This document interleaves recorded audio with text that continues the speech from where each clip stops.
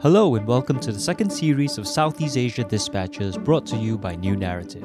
I'm your host, PJ Thum. Southeast Asia Dispatches is a fortnightly podcast series bringing you news, interviews and commentary from the region. In this episode, we meet domestic workers in Timor-Leste who are marching to raise awareness of their labour conditions. We hear from political groups in Thailand working to decentralise politics beyond the Bangkok-centric focus. We speak to researchers who are highlighting Facebook's struggles with the Khmer language in Cambodia, and a human rights worker discusses the way the word Rohingya has become weaponized in Myanmar.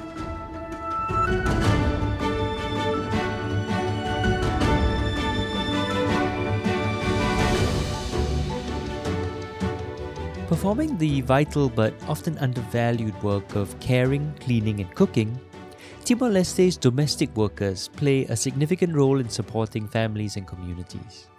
But with minimal legal protections for their labour rights, domestic workers are vulnerable to exploitation and discrimination. They typically earn less than the minimum wage, with no guaranteed access to annual leave, sick leave or regulated working hours. Legislation to formalise and regulate domestic work was drafted more than a year ago, but is yet to be passed. On this year's International Domestic Workers' Day, workers marched through the streets of Dili to ask that they not be forgotten. Laura McDowell and Theodosia dos Reis joined them on their procession for better working conditions.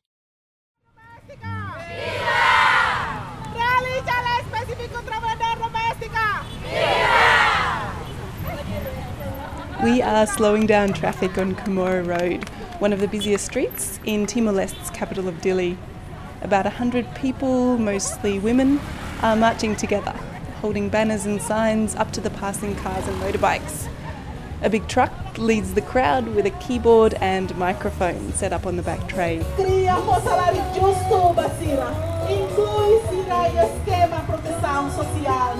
It's International Domestic Workers' Day. For many marching today, this is their only day off for the week, and they're spending it to campaign for their legal rights and protection as domestic workers.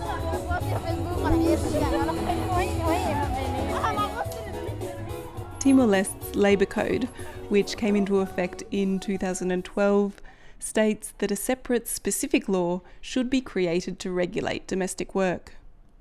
During 2017 and early 2018, through consultation and review, this specific law was drafted, outlining basic rights such as minimum wage, paid overtime and sick leave. However, more than a year later, domestic workers such as Madalena Laida Asuncion Diaz are still waiting for it to be approved. Our friends and I on International Labour Day, and also on this day, we asked to the government to realize this law for domestic workers, for both women and men, because our work is really hard to do. We are knocking on the government's door, but the government is not listening to us. We want our rights to be realized. The specific law seeks to bridge the gap that many domestic workers find themselves in, somewhere between formal and informal working arrangements. Many domestic workers, often young women, have family connections to their employers, no contract and not a lot of bargaining power. Madalena says she makes about $100 US per month, $15 below Timor-Leste's minimum wage. I'm not just working in one role, but doing everything. Cooking, washing clothes, carrying baby, and caring for grandparents. But always the same salary. I asked to the government to add to this salary. We also don't get holidays. We only stay with the employers as part of their family. Only on Christmas holiday we have a license to stay with our own families. But after that we continue work. Madalena's situation isn't uncommon. A small-scale study conducted by the Working Women's Centre Timor-Leste in 2017 surveyed 178 domestic workers across Dili and the regional areas of Akusi and Swai. The door-to-door survey found the majority of domestic workers were paid less than the minimum wage. on average $109 US per month. A quarter had no guaranteed access to leave, and more than 4 in 10 did not have a regular day off. According to the Working Women's Centre manager, Rika Pasquella, lack of legal protection also leaves domestic workers vulnerable to non-economic forms of exploitation. Because there is no law, they are very vulnerable for violation, discrimination, and exploitation. Sometimes it is also easy for some women to become victims of human trafficking. After the march, we got in contact with SEFOPE, the Secretariat of State for Professional Training and Employment, to find out why the specific law for domestic workers has not yet been brought into effect. The short answer, according to SEFOPE's National Director for Worker Relations, Angelo dos Santos Veloso, is that Timor-Leste's multiple elections and difficulties forming government in recent years has stalled the legislative process. The specific law for domestic workers was presented to Parliament during a previous government, but did not pass before the following election, and now has been handed back to technicians at SEFOPE for further review. This law is very important, but it is still in our hands. During the 6th government, we succeeded to submit this law, but their mandate finished and the council minister gave the laws that were not yet passed back to the institution responsible. So the law is back in our hands. He says SEFOPE is now prioritising presenting other legislation to Parliament, such as labour code revisions and the mediation law. If these are successful, then they'll turn their attention to the specific law for domestic workers. In the meantime, Angelo says domestic workers do actually have rights and avenues to lodge a complaint under Timor-Leste's overall labour code. The labour code is the overriding law. The specific law will just complement the overall law. If there is a violation in the workplace, we have an inspection team that can go to the workplace, and we will enforce it. However, according to the Working Women's Centre, domestic workers are not really in a position to bring cases forward to SEFOPE. Without the legal clarity afforded by a specific law, and given the vulnerable situations many domestic workers find themselves in, they face major difficulties in asserting their labour rights. Another reason that implementation of the specific law may have stalled is fear of pushback from employers, who are often under financial pressure themselves. Santina Suarez, a consultant for UN Women, explains that Timorese formal sector workers are increasingly relying on outsourcing domestic labour to allow them to juggle the demands of work and family life. For instance, like even they hire somebody to work with them, but they also earn not that much. Like for those who work with the public service, as public servants, they maybe only earn less than 300, so they cannot pay maybe more. Because we are all working in survival economy, like we are in subsistence, what so-called economy. There are currently no figures on just how many people are employed as domestic workers in Timor-Leste.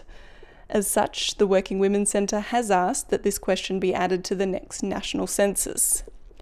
However, with increased women's participation in the formal workforce, a key part of the government's national employment strategy, and without a formal childcare sector, it is likely that there'll be an increased demand for domestic workers in the future. Rika from the Working Women's Centre argues that Timor-Leste's reputation as a fair and democratic nation is at stake if it can't afford basic rights to the domestic workers underpinning much of the nation's planned formal sector growth and development. We are leaving them behind. We need to push them in front. It's important that their treatment is that of human dignity. We need to see domestic workers as part of the development of our nation. If the government wants to grow the economy through creating decent work, domestic workers must be included here. For now, domestic workers such as Madalena are still wondering if and when their work will be recognised. Even though this is hard work, we do it with patience. I understand this is my work. Sometimes we want to work in a company, but we don't have a qualification. That's why our work is caring for grandparents and doing domestic work. Last year, we asked to the government to consider our salary. But until now, I don't know why it has not happened. That report was brought to you by Laura McDowell and Theodosia Dos Reyes in Dili. In Thailand, places outside of the capital, Bangkok, often feel underrepresented in the country's politics and policies. Residents from the northern city of Chiang Mai want to take some of the decision-making power away from the central government. An increasing number of activists and politicians are now working to decentralize power to provinces other than Bangkok. Adam Bema reports on the growing demands to move politics outside of the capital. We want local communities to have more say in how resources in their communities should be managed. This is Thanathorn Juangrungwangkit, founder of Thailand's Future Forward Party, speaking at the Foreign Correspondents Club of Thailand. Chamnan Chamrawang is one of the party's deputy leaders and a newly elected member of parliament from Chiang Mai. Education revolutions. Chamnan joined the party in 2018 after spending the last decade fighting to give more autonomy to Thailand's 76 provinces. We call Big Bang decentralization, just like Indonesia, they did it in 1999. Suharto rules Indonesia more than 32 years, but now Indonesia is in the front row of democracy because the local government there is very progress. Both Indonesia and Thailand held national elections this year. Future Forward Party placed third in Thailand's overall vote count. It received 81 seats in parliament. If we sell these policies about better cities, better hometowns, you don't have to come to Bangkok to find good jobs. We create good jobs in your town. Future Forward Party's popularity with young voters has brought it under scrutiny. Thanathorn stands accused of having violated the computer crimes, sedition, and electoral laws. Before the 2014 military coup, Chamnan proposed a decentralization bill into parliament, but it died on the floor of the House. He's now hoping to revive it. Almost every time we have the election, almost every party raised this issue. But when they became the member of parliament or became the government, they ignored. For the constitution now, we can propose the bill. If you collect the members of 20 or more, or proposed by the cabinet. So that's why I have to work in the parliament. According to Chamnan, many Chiang Mai residents are in favor of decentralization.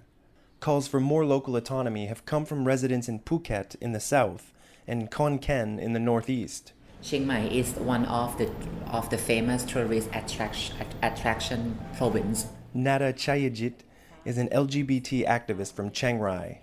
She believes the devolution of power from Bangkok will allow grassroots democracy to flourish in Thailand. After the coup, I remember that it's the time for each province to have their own local election, and then the coup.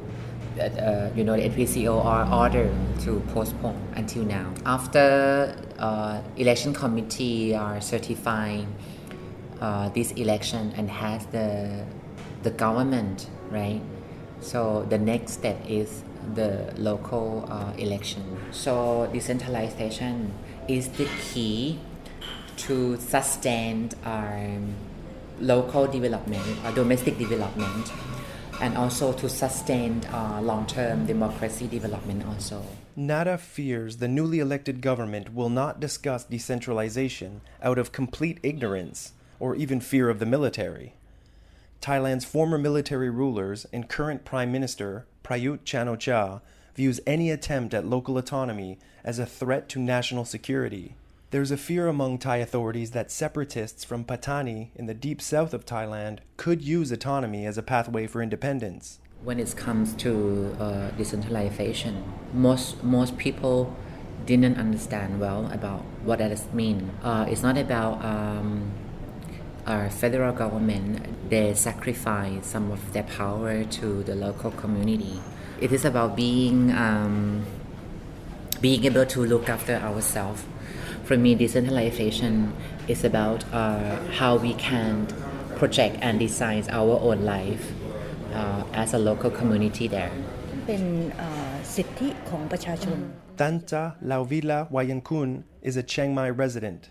Since a government order 4 years ago against political assembly, Tanta has been silent on the issue of decentralization. But following the election last March, she feels it's safe to restart her work. The problem is because sometimes, for example, we want to fix a problem in Chiang Mai.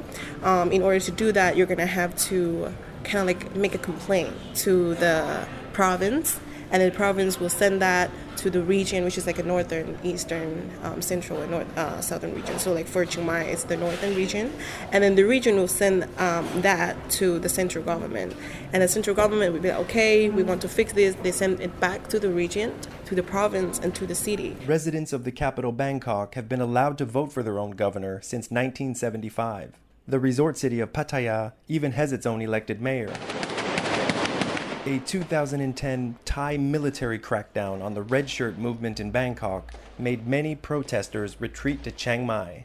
They began calling for a parallel government to be set up. This failed and gave the military more reason to continue its staunch opposition to decentralization. Tanta believes decentralization could play a critical role in teaching Thais democratic values beyond voting in national elections. What we exactly need right now is democracy, because it is our right, to express our opinions and problems and political views and what we need, whether it's right or wrong or not. Nada thinks Chiang Mai is the best place to start. She says the city could use the majority of its tax revenue, now sent to Bangkok, to improve quality of life locally. When it's come to decentralization, do not just give the power. You can enact the law. So no more coup d'etat for me in the long term, because we manage our own life, we have our own voice. People feel like they can monitor the money they earn, they can monitor their own local government. As Thais start to discuss ways to end military intervention in national politics, many believe citizen engagement born out of decentralization, the devolution of power from Bangkok to the provinces and cities, would be a good starting point. And just imagine how powerful it is, how we could change, really change things. If we do this in these local elections, imagine how big the awareness of how democracy works gonna be. That report was brought to you by Adam Bema in Chiang Mai. In Cambodia, it has never been more important for people to understand exactly what information they are sharing online and with whom. But new research around digital privacy in the country suggests that Facebook's own settings and the way they have been translated into the Khmer language may be putting the personal data of some of the most vulnerable Cambodians at risk. That's the topic of a new paper set to be published in November in the journal Computer Supported Collaborative Work. Quinn Libson spoke with two of the paper's authors to learn more. In Cambodia's digital world, Facebook is king. When people buy new phones, Facebook is one of a handful of apps that come pre-installed. For the country's tech sector, Facebook is synonymous with the internet. And for many less tech-savvy Cambodians, it's the only way they get online. A lot of times I've asked people to use the internet, and they've said no, but I'll say, do you use Facebook? And they say yes. That's Maggie Jack. I'm a PhD candidate in the Department of Information Science at Cornell University. The bulk of Maggie's research for the last 5.5 years has been around the ways people use technology in Cambodia. For her latest project, she's turned her focus on the problems with Facebook's user experience. Maggie and her co-author, a Cambodian researcher named Pang Savanarot, Call me Narot. were interested in one area in particular. A pitfall Facebook hasn't managed to overcome that has to do with a critical difference between English and Khmer. It's leaving Cambodians vulnerable when it comes to their online privacy. The issue? There's no direct translation for the word privacy into Khmer language. No single word or phrase that fully and completely means privacy, in the way English speakers understand it, in the way Facebook's privacy settings are meant to be understood.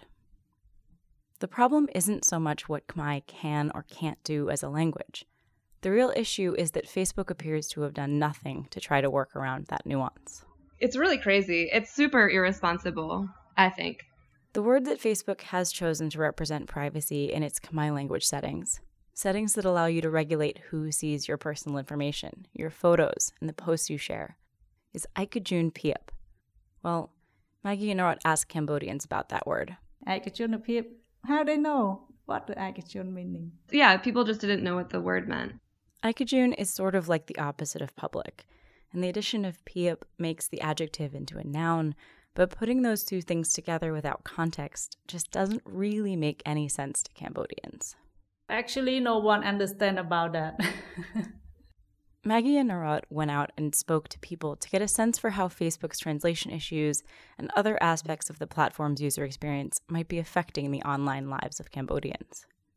What did they find? First, Facebook's Khmer translations are so clumsy, almost all of the people Maggie and Narot spoke to use Facebook exclusively in English. Even many of the Cambodians who couldn't speak or read any English at all chose not to use the app in Khmer. Even Narot, a tech researcher, is confused by the translation in Facebook's Khmer language settings.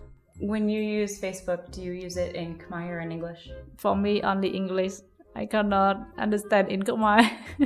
And privacy isn't the only term Facebook has struggled to adequately translate.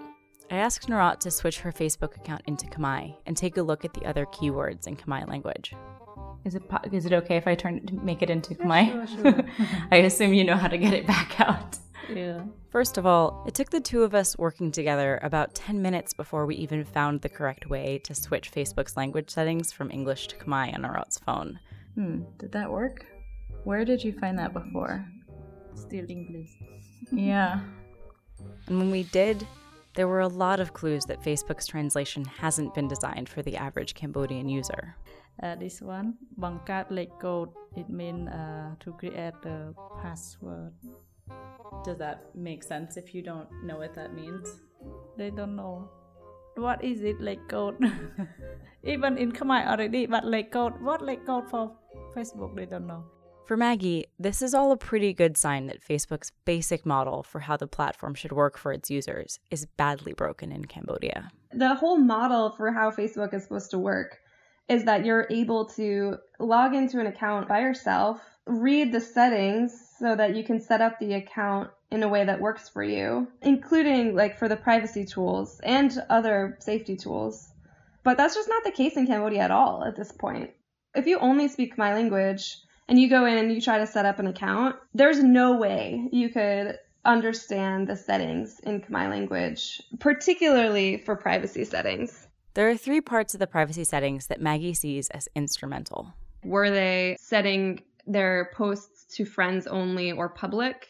Were they setting passwords? And kind of a more advanced one was, do you set alerts on your phone so that if somebody gets into your account, you would somehow get a message about that? And the results aren't encouraging. Nobody who only speaks Khmer language even knew that these settings exist. And it was essentially impossible to set those things if you only speak Khmer. They don't know only public. All of them public. So who's at risk? People are more vulnerable when they're in other ways marginalized. The people who are older, had less education, disproportionately rural users were all more likely to feel like they had information vulnerabilities. So what's at stake for these people?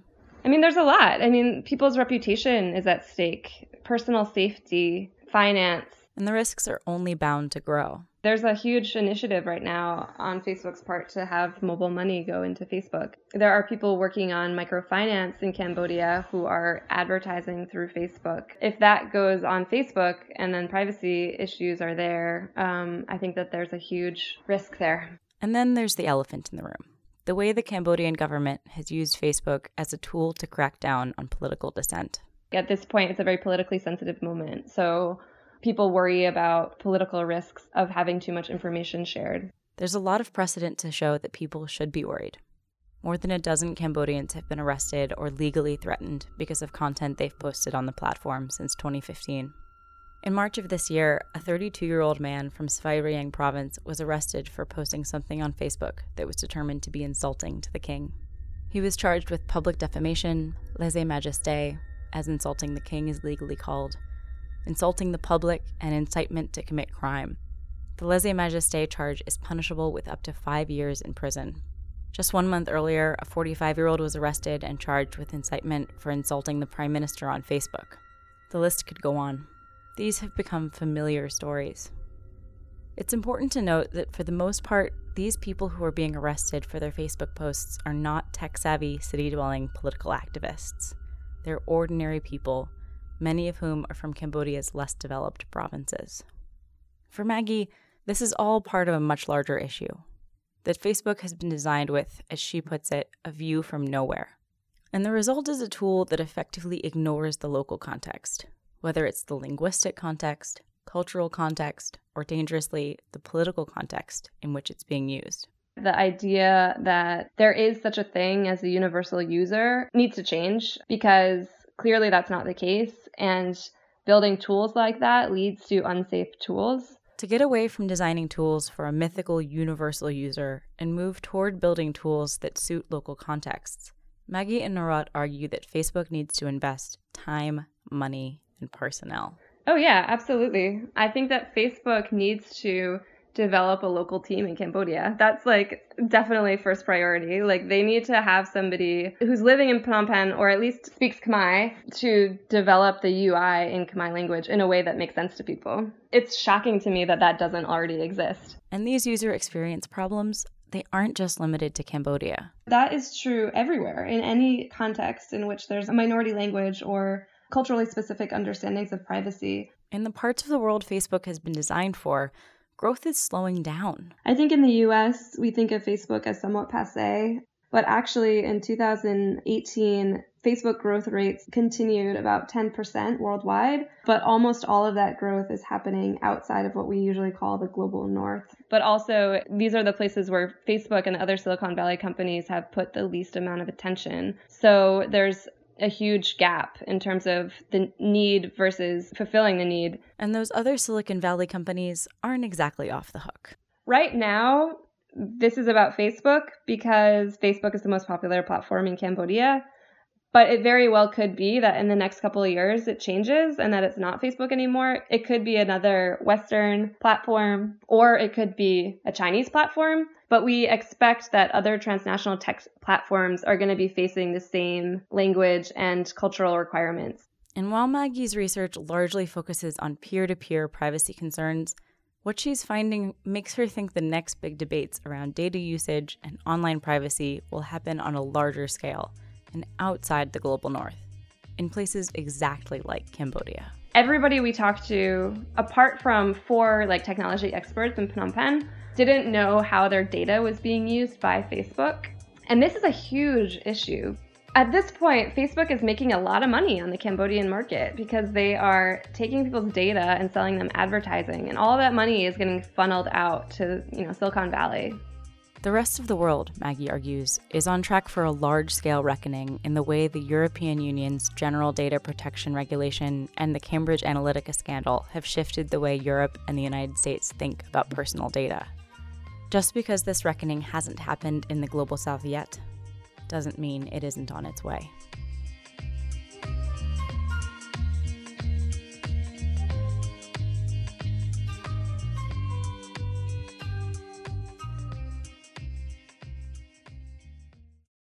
That was Quinn Lisbon, who was speaking with Maggie Jack and Pang Sovanaroth in Phnom Penh.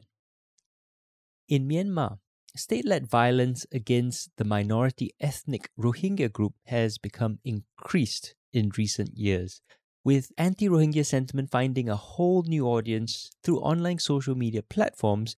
Racial stigmatization and hate speech against the group has been on the rise.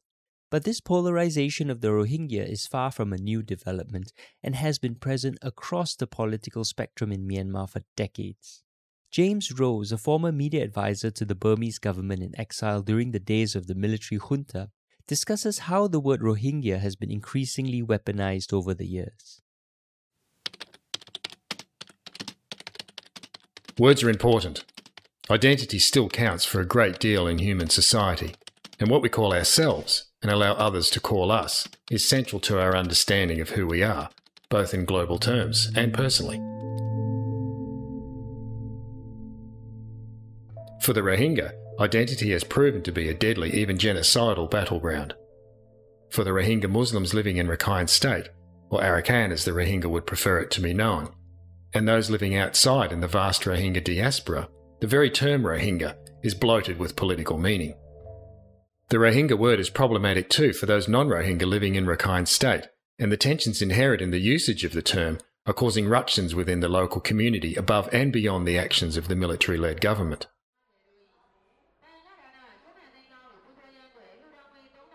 Also, the term is intensely weighted for Myanmarese outside of Rakhine. From the highest levels of government to the lowliest of street hawkers, the word Rohingya has many facets. For many of us, of course, who are not directly affected by the ongoing Rohingya crisis, we think of the tragedy of their plight and the savagery of the situation. For many around the world, Rohingya is a byword for suffering. I personally learnt of the problematic nature of the Rohingya word in 2007. Then I was working as a global media advisor for the National Coalition Government for the Union of Burma, which was effectively a government in exile made up of National League for Democracy members elected in 1990 and disallowed from taking office by the military regime. I was working on a major article for them to go on the now defunct Far Eastern Economic Review. I wanted to mention the Rohingya and to try and draw them into the broad democracy landscape I thought the NCGUB supported. But I was told by the NCGUB hierarchy to remove all reference to the Rohingya from the draft I had sent them and in any future media output. No reason was given, nor did I get a sense it was an invitation for a discussion. I tried to dig a little bit deeper, but I failed to get much of a response, and so the word Rohingya dropped out from the lexicon. While I had to do it, as the communications I was preparing were not in my name, I'm really sorry I did, and I'm a little ashamed I didn't fight harder, especially in light of what has happened since. It's a tragedy that the paranoia around the Rohingya term was not curtailed then, or when other opportunities presented, as so much of what has happened in the last years in particular have been driven by the emotions around the word Rohingya. The advent of social media and the arrival in Myanmar of Facebook in particular has been a driver of this crisis in language. The propensity for platforms like Facebook to allow and even encourage hate speech and fake information has deeply underpinned the existing Rohingya crisis. And that word Rohingya, it's actually become less of a descriptor and more of a weapon. Surprisingly and disappointingly, that aversion to even using the word Rohingya has continued. Aung San Suu Kyi, who in 2007 was the figurative head of the NCGUB, albeit under house arrest at the time, and now as State Councillor of Myanmar, has steadfastly refused to depoliticise the word Rohingya. She's borne the opprobrium of the global community for her hardness on the issue, and she's wasted a vast store of political capital that she's built up over decades of extraordinary activism and leadership. Taking a stance on openly using that word Rohingya might in fact have been one of her first acts as the nation's titular head.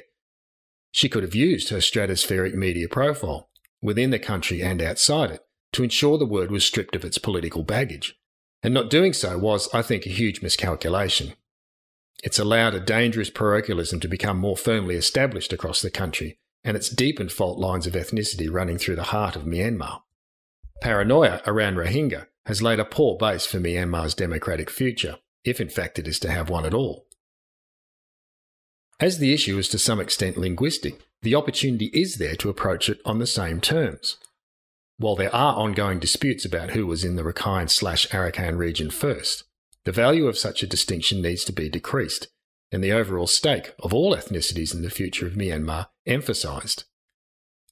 The who was first argument only has validity for as long as such a distinction is referenced across the nation. Dorsu's government could have gone a long way towards undermining it. It still can.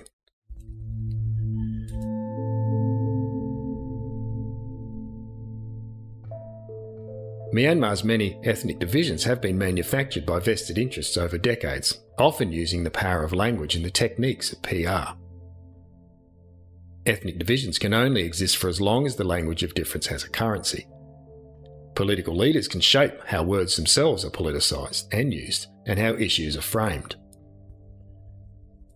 Changing how those groups, such as Rohingya, are communicated is central to the goal of greater unity. And unity is as much a communication task as an action one. And the government's role here, and the leadership of Aung San Suu Kyi, is surely to break down the barriers around the word Rohingya. In my view, Myanmar will struggle with democracy for all until its leaders undertake such a process.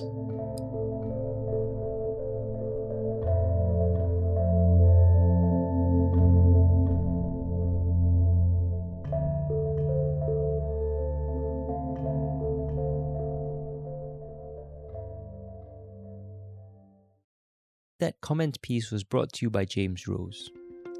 And that's it for this episode. We'd like to thank our contributors Laura McDowell, Theodosia Dos Reyes, Adam Bemmer, Quinn Lisman and James Rose for making this episode possible. New Narrative's Political Agenda, our separate podcast series focusing on current affairs in Singapore, will return soon. Do check out our website newnarrative.com for more stories from Southeast Asia, and if you enjoy what we're doing, please do support our work by subscribing to New Narrative at newnarrative.com/join. Learn more about New Narrative at newnarrative.com/hello. Subscriptions start at just $52 a year, that's just $1 a week. This is PJ Thumb wishing all our listeners a great week ahead. Sampai jumpa.